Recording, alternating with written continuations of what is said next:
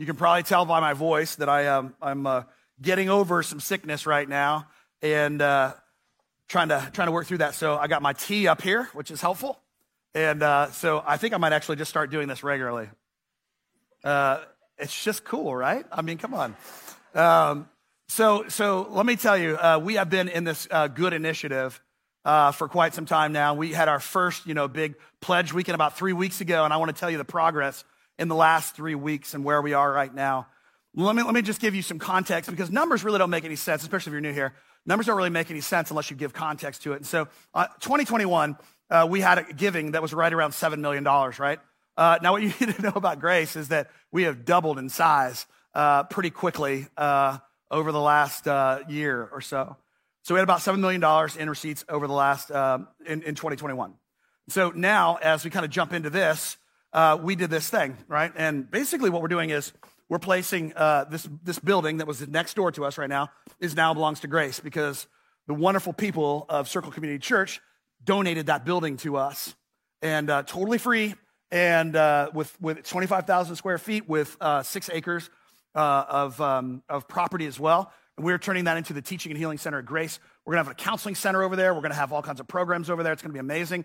The counseling center, once we're done with it, will be one of the largest counseling centers in Central Florida. Listen, we're not about counseling per se. We're not about just counseling as the great hope. What we're doing is we have Christian counselors there that are pointing people to Jesus, because Jesus is our hope. And what we believe is that just what you exactly know, and that is this, that your friends and you sometimes, we're broken. And we need some direction, wisdom, and counsel that can lead us to taking our next step toward Christ. And that's our whole goal here. You're never sitting still. You're always either becoming more like Jesus or less like Jesus. And we want to be people who move towards God and become more like him.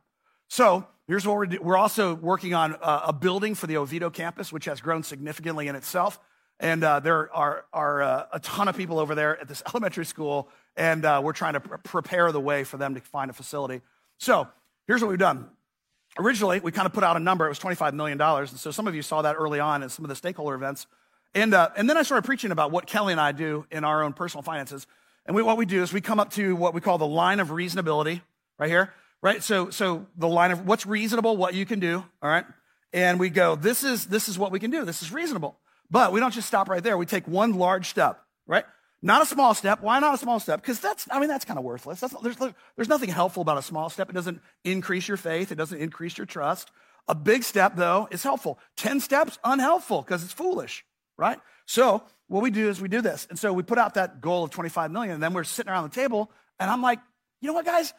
I feel like this was reasonable. Like 25 million is reasonable for us. Why don't we just take another big step? And then we put $30 million down, which was reasonably insane. And we said, let's just do this and trust the Lord.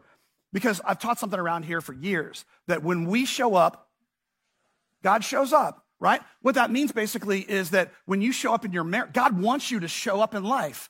When you show up in your marriage is better. When you show up in your business is better. When you show up in the church is better. It just makes sense. So what's happened? You showed up in a powerful way. You ready to see what we have over the last 3 weeks? All right, here it is.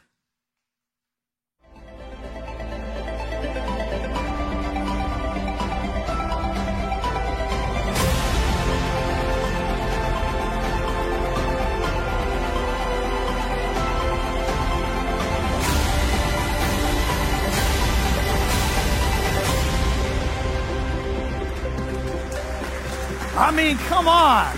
That's crazy.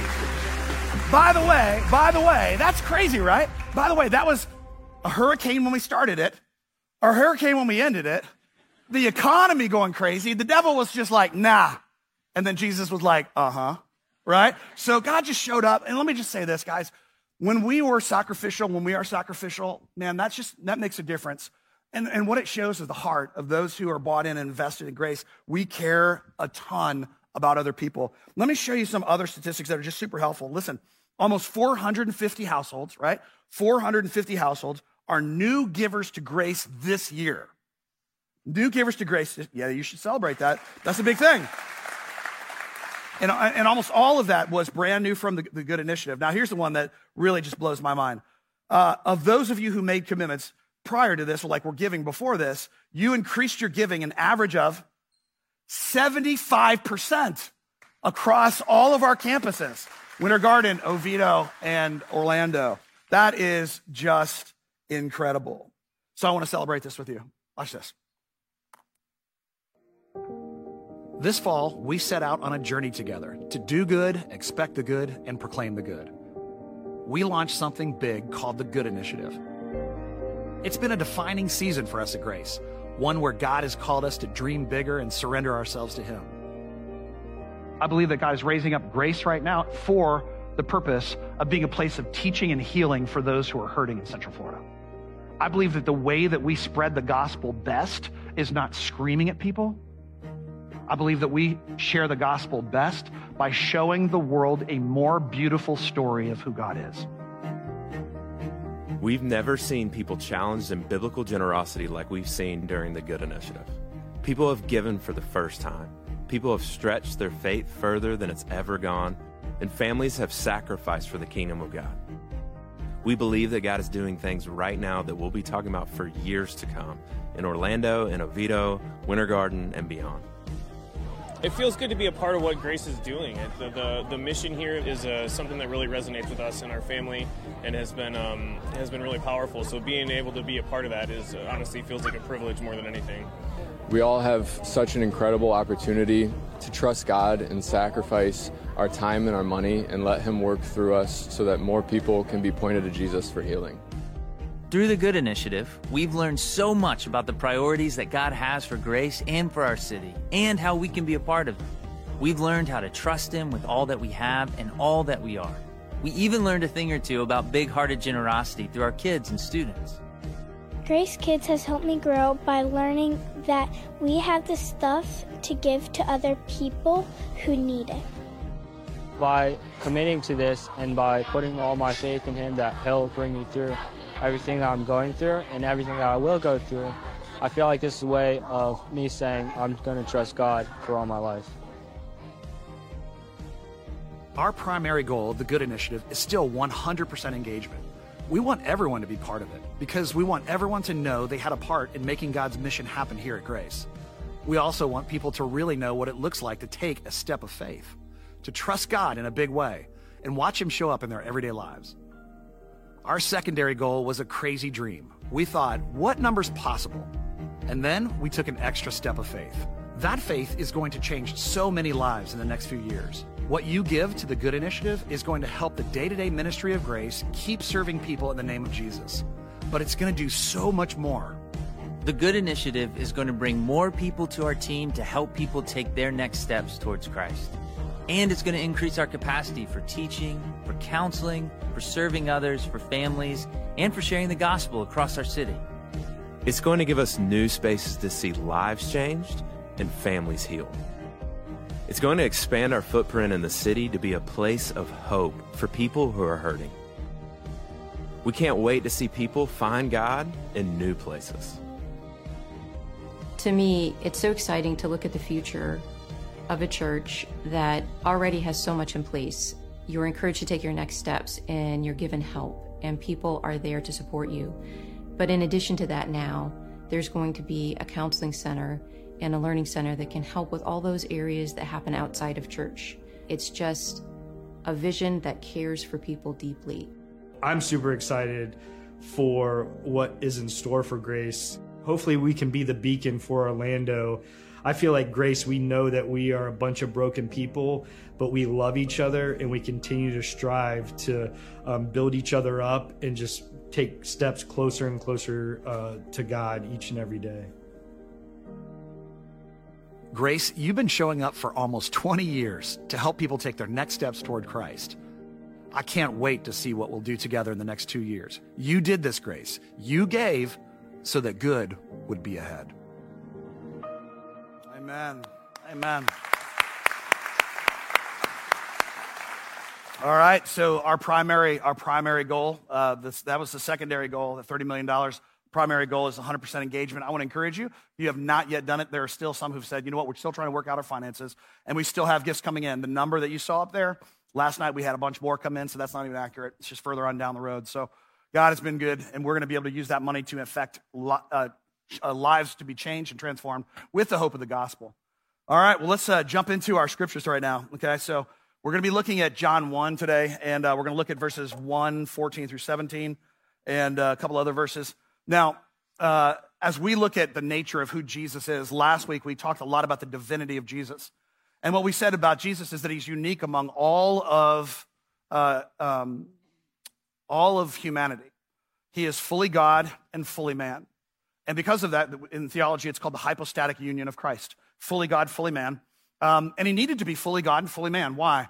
Because he needed to be able to understand us and not just be some distant sky God that couldn't understand what we were going through, the challenges that we were having. He needed to be like us. So he became flesh for us, right, in doing so. And then also he needed to be different enough from us so that we would be able to have someone who could rescue us, somebody who could help us through life. So I'm going to read through the whole text, and then we'll come back and look at it verse by verse. John chapter 1, verse 14 starts like this. The Word, excuse me, I'm going to be doing that through the sermon. The Word became flesh and made his dwelling among us. We have seen his glory, the glory of the one and only Son, who came from the Father, full of grace and truth. John testified concerning him. He cried out, saying, "This is the one that I spoke about when I said, he who comes after me has surpassed me, because he was before me. And out of his fullness we have all received grace in place of grace already given. For the law was given through Moses. Grace and truth came through Jesus Christ." Let's go to verse 14. All right. So one of the things that's really unique about John is, and I told you last week that John is probably Jesus' best friend. He said that Jesus' words were, John is the disciple that I love the most, right? And it's interesting because John is very smart. He's writing to a Greek and Jewish culture, a Hellenistic culture, and he's using some ideas from their history to help them understand. And it's a beautiful picture. Why? Because he starts with where they are and then teaches them all about God. And I think as you and I talk and think about how we talk about God in the world, we do just that. We start where others are, and we paint the more beautiful story of who Jesus is for them. Because we have the best story, the greatest hero, the best outcome of any story on the planet. So this is what he does. He takes this idea of logos, right, which was a concept that for, hundreds and hundreds of years in Greek culture was a concept that basically meant the highest reason, the force behind all of creation. In fact, let's take a look at what this the Lexham Bible Dictionary says about it. What is the logos? An eternal and unchanging truth present from the time of creation. Now, what you need to know is that this was an impersonal force in the mind of a Greek. It wasn't someone you prayed to. It wasn't a god. It was just the power behind the universe, right? And so an eternal, unchanging truth present from the time of creation, available to every individual who seeks it, a unifying and liberating revelatory force which reconciles the human with the divine, manifested in the world as an act of God's love in the form of Christ. And this right here, this part right here is what John did. He connected the idea of this logos. Let's go back to the verse. He connected this idea of the logos with the person of Jesus. So this is a lot like when you're talking to your friends and you say something like, this hole inside your heart that you've been constantly trying to fill with whatever it is, materialism, sexuality, whatever it is. This hole that you have in your heart? This hole can only be filled by Jesus. You're connecting need with God. And that's what John's doing here. He's connecting with need with God. So he says, you guys all know that this is the power behind the universe. Let me tell you his name. His name is Jesus. And it's interesting because he says here that Jesus became flesh. This phrase, became flesh, it means that Jesus is not just an idea or a principle. He's not a philosophy. Here's what happened right after the resurrection of Jesus. There's some people and teachers that came into the church afterwards and said, Jesus wasn't really a real person. Now remember, we don't have the internet. We don't have mass media. So really, it's just what every person believes from town to town. So these teachers came and said, you guys got it all wrong. Jesus wasn't a person. He was an idea. He was a principle. It was do unto others as you would have them do unto you, right? It was a kind of boiling down of Jesus as a spirit. So what John does here is he actually uses technical terms here to say, no, Jesus was not an idea. He was actually flesh and blood. And I want you to hear some of the early church fathers when they write the Apostles' Creed. I want you to listen to when it picks up with the part of Jesus. it becomes very physical. There's physicality in the language, right? I believe in God the Father Almighty, maker of heaven and earth, and in Jesus Christ, his Son, our Lord, who was conceived by the Holy Spirit, born of the Virgin Mary, suffered under Pontius Pilate, rooted him in time, space, right? Suffered under Pontius Pilate, was crucified, died, and then we buried him.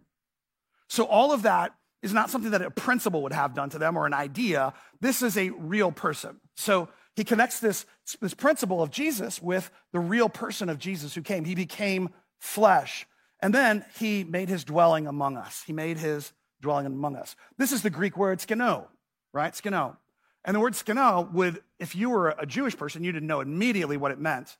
Of course, we're generally not, so this is what it means. Skeno was used to describe the tabernacle in the Old Testament. You see, the concept of God dwelling among us is not just when Jesus happened. It's not the first time it happened other times. We had God dwell with us in the fire when the burning bush was blazing and Abraham was there. He dwelt among us. We had it in the tabernacle of the Old Testament where they built this building that God told them to build, and then God said, I'm going to dwell there. I'm going to put my spirit inside. God dwelled inside the temple later in Jerusalem, in the Holy of Holies. So he's come down and been among us a lot. But in the person of Jesus, he dwells among us differently.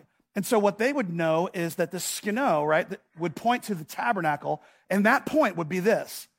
Just as God lived in a real building, he dwelt in real flesh, and he was among us. We've seen his glory, the glory of the one and only begotten. Monogenesis is the word behind the one and only. And sometimes, like it's not a great translation, King James often is not just because of the Elizabethan language, but just some bad translations. For some of you who are older, you memorized, God's only begotten son, right? But that begotten idea is not exactly the right idea here. But what it means is one and only, one and the same. So we have seen the glory of the one and same Son. One and same with what? One and same with the Father. One and same with the Father, who came from the Father, full of grace and truth. So just in this first verse, we see some pretty extraordinary things about him. That Jesus became flesh. We talked about the idea last week that people asked me the question, where was I before I was conceived? And the answer is nowhere. You were nowhere. You were in the mind of God. You were an idea in his heart. But before that, you weren't. God himself, Jesus himself, was actually with the Father, with the Son, and with the Holy Spirit, Father and Holy Spirit, forever and ever before the creation and invention of the universe, right? So they've lived together prior to that. But look at this. Why does this matter? I mean, what does it matter that Jesus was like us? It matters because he understands you. He understands the hard things that you've gone through. In fact, let's take a look at that. Hebrews chapter 4, verse 15 says this, "For we do not have a high priest who is unable to empathize with our weaknesses." Hey, let's pause here for a second. As a counselor, the difference between empathy and sympathy. Sympathy is when you look at someone and go, that stinks. How terrible for you. How awful for you. And you kind of just, you look at the situation, you can objectively look at it and you can go, wow, that's a terrible situation. Empathy is different. Empathy is when you put yourself in the place of the other person and experience it from their vantage point. So what this is saying is, for we do not have a high priest. This is Jesus, the high priest, right? We do not have a high priest who is unable to look at it from our point of view. And this is one of the great things that God has done for us in Jesus, is he's able to look at it from your perspective. So when you're depressed and you're anxious and you're fearful and you're worried and you're angry and you don't know what to do with it, you need to know he can see it from your perspective. He understands it from your perspective. But not just does he see it, watch this, this is even crazier. But we have one, that's Jesus, but we have Jesus who has been tempted in every way, just as you are, yet without sin, yet did not sin. Now, this is one of the most powerful parts of the entire gospel. Why? Because it shows us that Jesus not only can empathize and see what you're going through from your perspective, but he was also tempted to struggle with the same things you struggle with. Now, I don't know about you, but for me, sometimes I feel like it's easier to think about God, not as human. Thinking about Jesus as tempted kind of freaks me out a little bit, right? Because I think for some of us, we'll think, well, maybe what happens if he gave into that temptation? Well, we see that he didn't. He was without sin. And that's a really, really important part of this whole equation. But he was tempted in every way, which means this. Because some people will say, well, he was God, so he couldn't sin, so it made it easier for him. No, it made it worse for him. Why? Because when you and I are tempted, when you and I go through like grand temptations, we have a tendency to just take the short road of sin and to relieve ourselves of the pressure or the worry or the stress or the whatever. We'd have a tendency to relieve ourselves and just move on.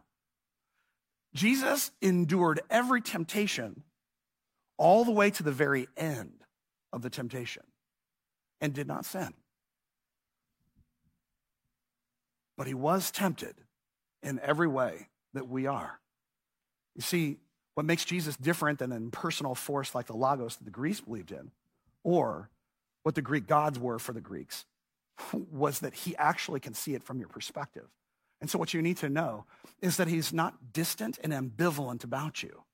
He's actually present with you all the time. And when you suffer, it hurts him.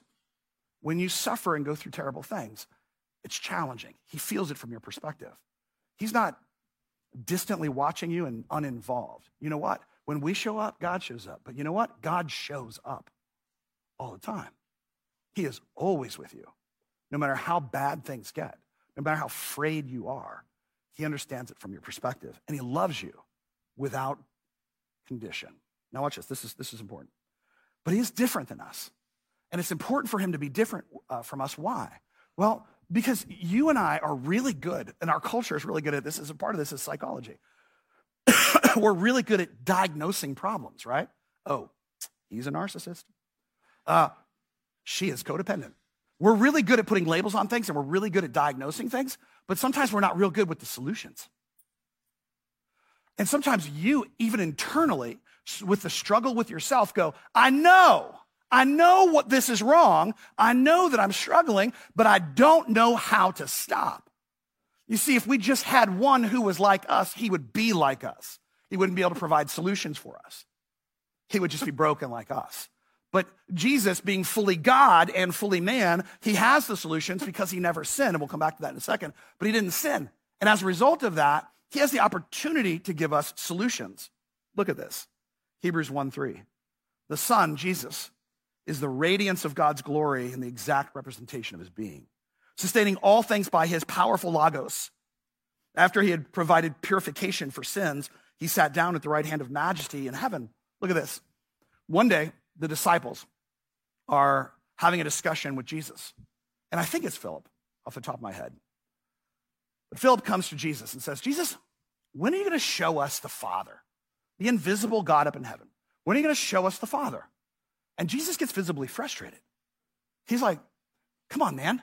When you've seen me, don't you know that when you've seen me, you've seen the Father? Don't you get that? What is he saying? Well, look at this. The Son is the radiance. This is the beauty, the goodness, the majesty of God's glory. He's God. And watch this. He is the exact representation of his being. So when you've seen Jesus act in an ethical situation, that is exactly how the Father would act in that ethical situation. When you've seen him in a merciful situation, that is exactly how the Father would act in a merciful situation. He was the perfect and is the perfect image representation of, in the Old Testament, this is the word icon, right? In the Greek, it's icon, representation of Jesus. He's just like him. And this being, he's of the exact same substance as the Father. And sometimes people get like, how does that whole 3-in-1 thing work together? We talked a little bit about it. This is a flawed illustration, but maybe it'll get you just one step further. Father, Son, and Holy Spirit. It's one God in 3 persons. I am one guy, but I am a father, a brother, and a son. And I operate differently in all 3 of those relationships, but I'm still one. I have 3 different things going on in my life, just as you do probably, but I'm just still one, right? Now, when you look at this, the Son is the radiance of God's glory, the exact representation of being. So when you see Jesus doing something, you've seen the Father. That's what he's saying to the disciples. He's like, guys, you've seen me. And look at what Jesus is doing. He's sustaining all things by his powerful Logos. His power is what sustains the universe. His power is what's causing the synapses in my brain to fire right now. His power is what's causing my heartbeat to continue right now. He is everything that keeps everything going. That's why last week we talked about him as being at the point of creation. After he had provided purification for sins, this is why he came, guys. This is everything right here. So let me tell you what happens on the cross, because a lot of you guys are Christians, but you don't know what happened on the cross. Like, you're like, yeah, I totally get it. Like, I'm saved by Jesus, but what does that mean?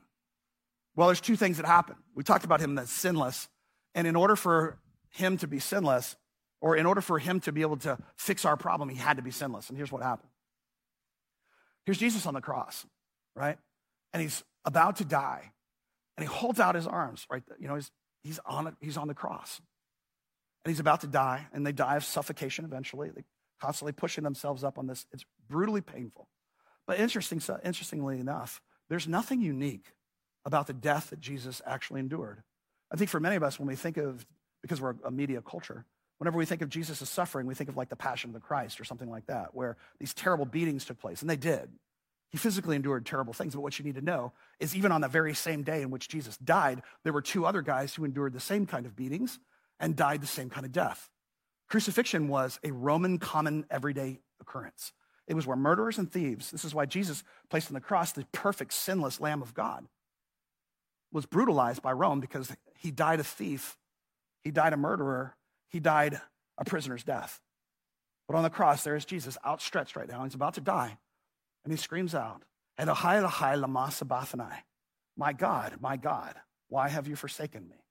And I think this is the worst moment and suffering that Jesus endured. Physical pain, sure, but you could endure the same kind of physical pain that Jesus endured. But what you couldn't endure is what just happened to him. In that moment, the Father's face turns away from Jesus. And from that moment, Jesus is all alone for the very first time in his life. And I don't know how to explain the 3-in-1 thing and how that works. Don't know, no one does. But in that moment, he turns away from the Father turns away from Jesus. Why? Because Jesus took upon the sin of mankind and all of its history upon himself in that moment. He needed to be enough like us that it would matter that he was sacrificed, but he needed to be so different from us that he had to be able to provide the solution. And he took upon himself all of your sin. And you know what he did after that? He gave you his righteousness, his sinless life. So when people say salvation is not earned, that's garbage. It was 100% earned by Jesus. His sinless life earned the credit necessary for him to say, I will give you all of my righteousness. And all I ask in return is for you to give me all of your garbage. And in that moment, Jesus endures, and we are blessed. And it's incredible. It was the purification of sin. The only way that I am pure, the only way that you're pure, because we've already established so far that none of us is doing our best all the time. We're just not. I mean, it's very narcissistic to think that we're always doing our best every moment of every day. In fact, it's not narcissistic, it's delusional. No one does that, right? But in order for us to be pure before a perfect and holy God, the only way that was going to happen was God said, I'm going to fix it for you, man. I'm going to fix it for you, daughter, and I'm going to pour myself into you. And then after that, he sat down at the right hand of majesty, the Father in heaven. So where is Jesus now? He sits at the right hand of the majesty of the Father in heaven. And he's waiting for the day in which the Father goes, it's time. Let's go back. And then everything's done. Jesus' mission in the world was to reconcile, to bring us back together with him, with the Father. So let's take a look at it in 2 Corinthians 5, because he gives you a mission after you've been changed. This is it. 2 Corinthians 5, verse 17. Therefore, if anyone is in Christ, there's new creation has come, the old is gone, the new is here. So I hear a lot of people today, especially kind of anti-theists online, talking about how Christianity is just a social construct, right? And the idea behind it essentially is this, is that you become Christian because you grew up in a Christian nation, or you grew up Christian because you had a Christian family. I did not grow up in a Christian family. My parents were not Christians. They were not followers of Jesus or any religion at all. We were essentially secular in every way. Here's what you need to know.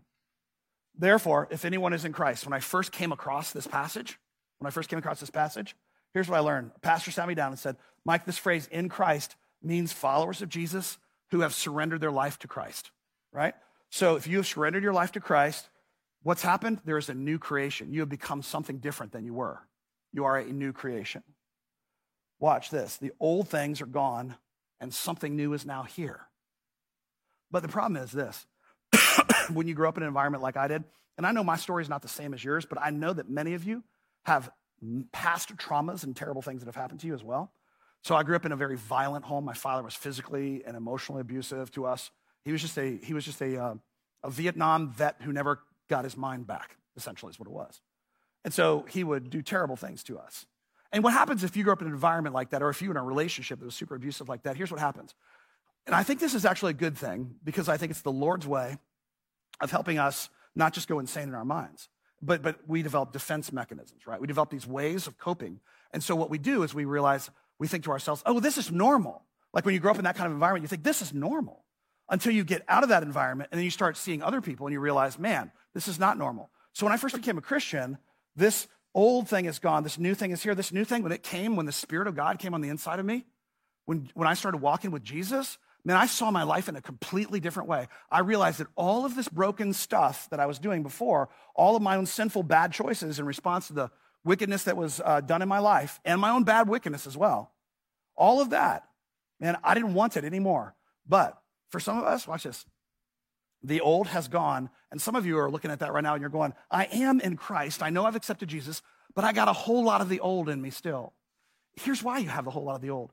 Because when things get hard in the moment, like right now, like in the present, when things get really stressful for you, you go back to what is most comfortable, even if what is most comfortable is dysfunctional and painful. And so what you do is the cross has taken all of that shame and all that guilt and all that wickedness and buried it. And what you and I do is we come back and we go, this old has gone. Well, you know what? I'm going to go dig it up again. So we start digging it up and carrying it with us. It's dead in your life. You need to know that. Jesus killed it on the cross, but you keep digging it up because it's comfortable, even if it's dysfunctional. And some people can't realize that sometimes we'd rather be in more pain than take the risk to become something that Jesus wants us to be. God wants you to be more than you are. You are always changing. You're never the same person. Past is the past, the future is the future, but you're either becoming like Jesus or you're becoming less like Jesus. And sometimes when he calls you to do something big in your life, you get scared and you run back and you start digging up dead bones. You start putting them on. The old has gone, you guys. The new is here. He's given you a new life in Christ. And then, not only has he given you a new life in Christ, he's given you a new mission as well. Verse 18, all this is from God, who reconciled us to himself through Christ and then gave us the ministry of reconciliation. Do you see that? So as soon as you become a follower of Jesus and you are reconciled, right? What is the number one reason on divorce certificates that people cite for the divorce? Irreconcilable differences. It means we just can't get along anymore. And essentially that's where we were with the Father before Jesus came into the world. And Jesus said, no, I'm going to take these irreconcilable differences that you have, the way in which you look at each other and you can no longer stand each other. What I'm going to do is I'm going to take those things and I'm going to reconcile them. I'm going to make them whole again. I'm going to take two who are apart and I'm going to bring them back and I'm going to make them one again. All this is from God. God does this. This is why you don't need to be afraid to be bold in your faith, because the outcome is not dependent upon you, it's dependent upon the Father, right? This is why you don't need to be afraid of your spiritual life, because the outcome is not dependent upon you, the outcome is dependent upon the Father, right? And so watch this. All this is from God, who reconciled us to himself through Christ. So God, we have a relationship now with the Father, but it's through Christ, and then he gives us the ministry of reconciliation, that God was reconciled the world to himself in Christ. Watch this. Not counting people's sins against them. What does that mean? It means that our strategy for the last 50 years has been really flawed. It means the way that we talk about the gospel to people has been really flawed. For many people, what we've done is the church, because this is not Bible stuff, it's not in the Bible. This is culture, this is Christian culture that's just got deformed over time, right? Here's what we said. We're going to try to be like Jesus. And so we're going to try to follow the rules, try to follow this. So what we do is we approach non-Christians and we say, hey, you have to fix some things in your life before you come. Stop sleeping around. Stop living with whoever you're living with. Stop drinking too much. Stop being sexually immoral. Stop identifying with the wrong things. You got to do these things. If you do these things, then you can come to the church and get Jesus. Wait, what? Come to me, all who are broken and heavy laden and weighed down, right? This is what Jesus said. Look at this. And the gospel says, God said, I'm going to reconcile the world to him in Christ. How's he going to do that? By not counting men's sins against them. We don't major on the behavior. We're not trying to create better moral people. That's not the gospel's point.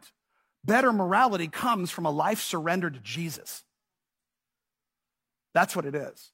Not trying harder and doing better. Look at this. And watch this. He's committed to us the message of reconciliation. You see that? If people are going to be reconciled to the gospel today, it's not going to be because I'm doing it alone. It's going to be because we have the message of reconciliation. He said, once you become a follower of Jesus, your mission now is to make followers of Jesus. And you don't need to be afraid. You don't need to watch this. Just to make it abundantly clear in verse 20, he says it like this. We are therefore Christ's ambassadors. What is an ambassador? A representative on behalf of someone else. That's what you are. So when you're at the kitchen sink and your kids are driving you crazy, mommy, mommy, mommy, mommy, mommy, mommy, mommy, mommy, mommy. It's insanity. I feel for you. Your hero's amazing, but you're still an ambassador. So when you turn on, you're like, you're an ambassador of Jesus in that moment. When you're on I-4 and everybody is crazy, I'm preaching to myself right now. When you're on I-4 and you're going crazy because people are just dumb and don't know how to drive, and are all from foreign places that I don't even, like New Hampshire, it's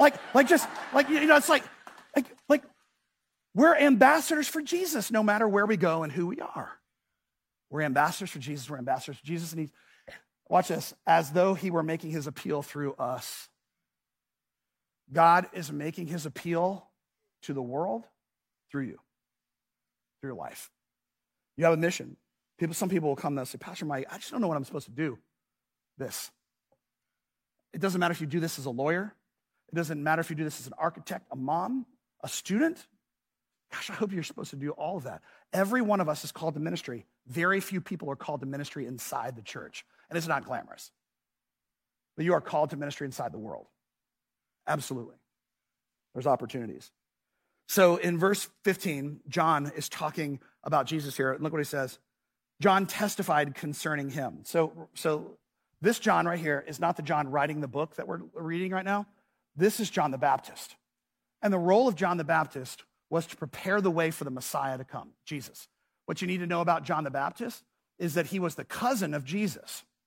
And he was born about 4 months before Jesus was born. That's important in a moment. John testified concerning Jesus. That's him.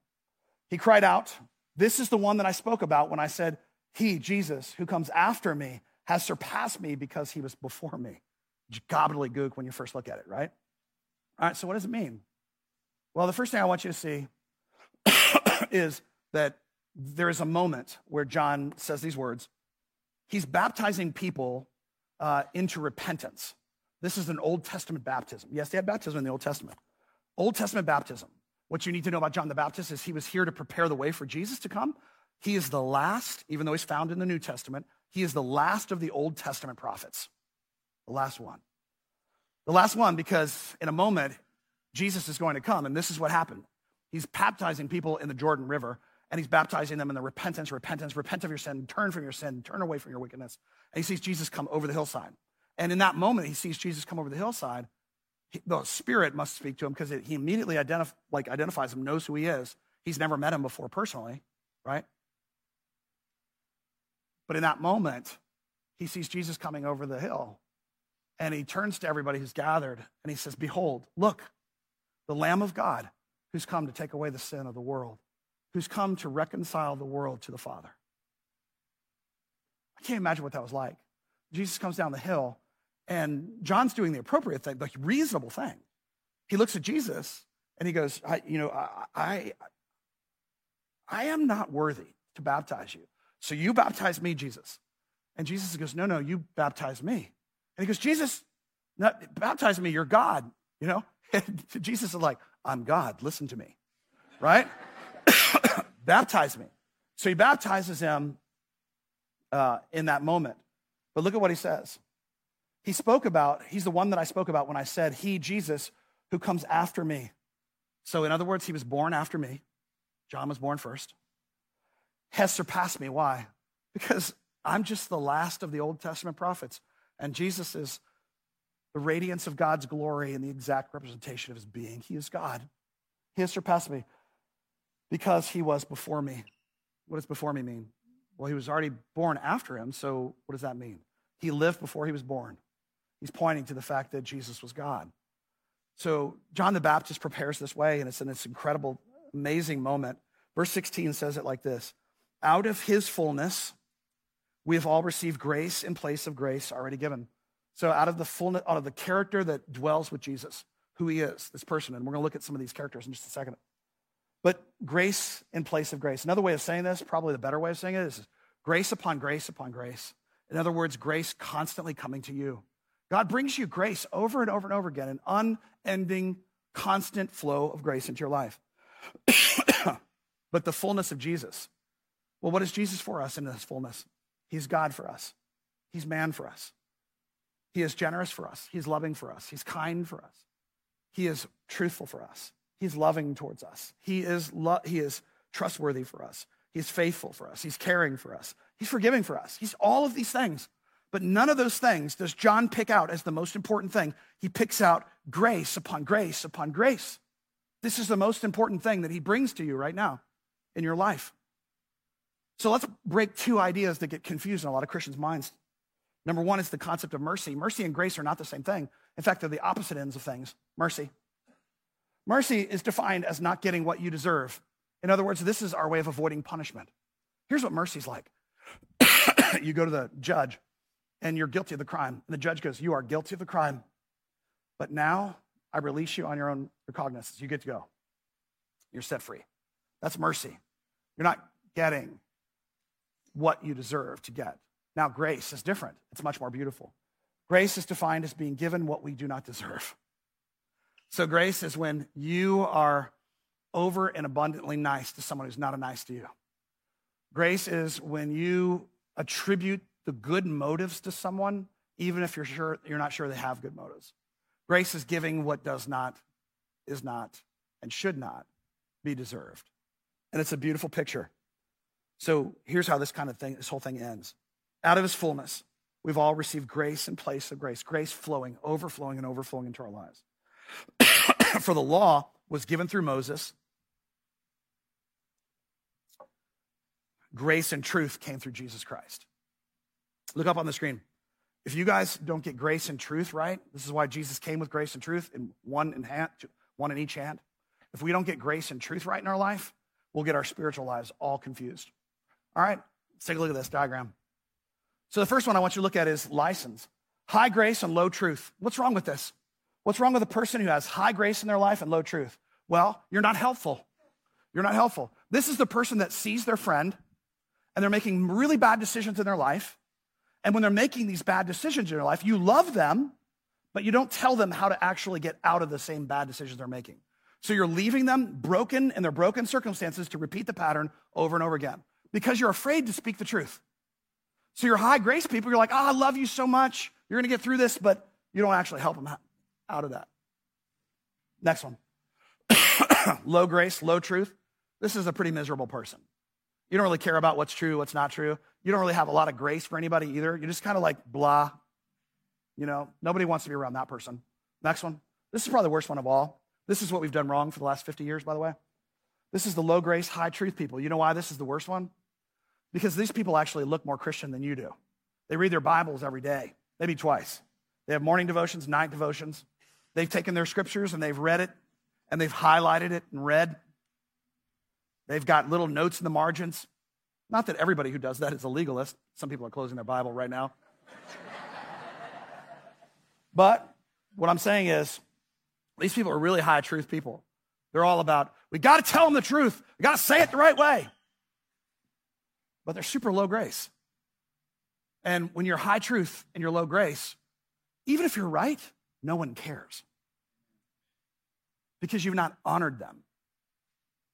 This is what Grace Church has always tried to be. We're high grace, high truth people. What does that mean? We're going to tell you what's true. Because we have to be faithful to the scriptures. Because the scriptures are where we get our truth about God.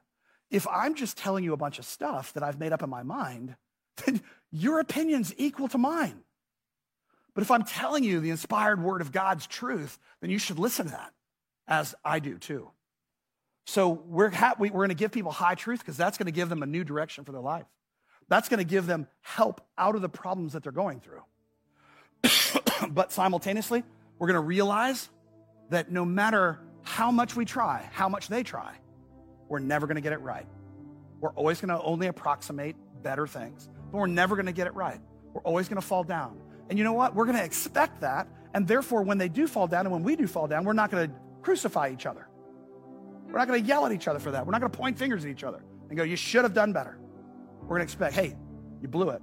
So you moved a little bit in this direction away from Jesus. Let's start taking next steps toward Christ again. We're going to start heading this direction. That's what high grace, high truth people do.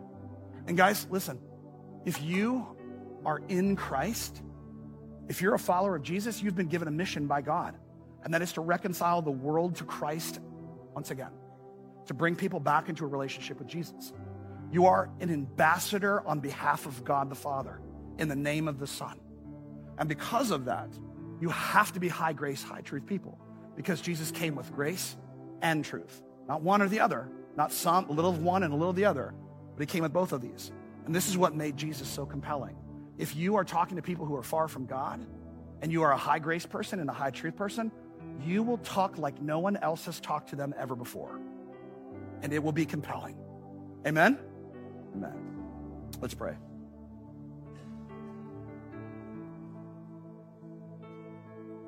Jesus, we recognize, God, that you have truly transformed our hearts and our lives. You've given us something new.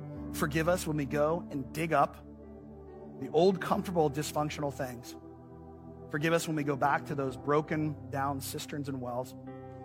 But Father, instead, help us to be able to trust you more. Let us not be afraid of what you're creating in us. Let us not be afraid of becoming more of who you want us to be. Instead, God, let us realize that whenever we are in the center of your will, we're in the safest place we could possibly be. So God, work through us. Work through us in our hearts, in our families, in our lives, and in our friendships, and with the people that we're in our sphere of influence. Let us be people, God, who are ambassadors all the time, because the stakes are high, God. We want people to know and love you so they can have eternal life. It's in your name we pray. Amen.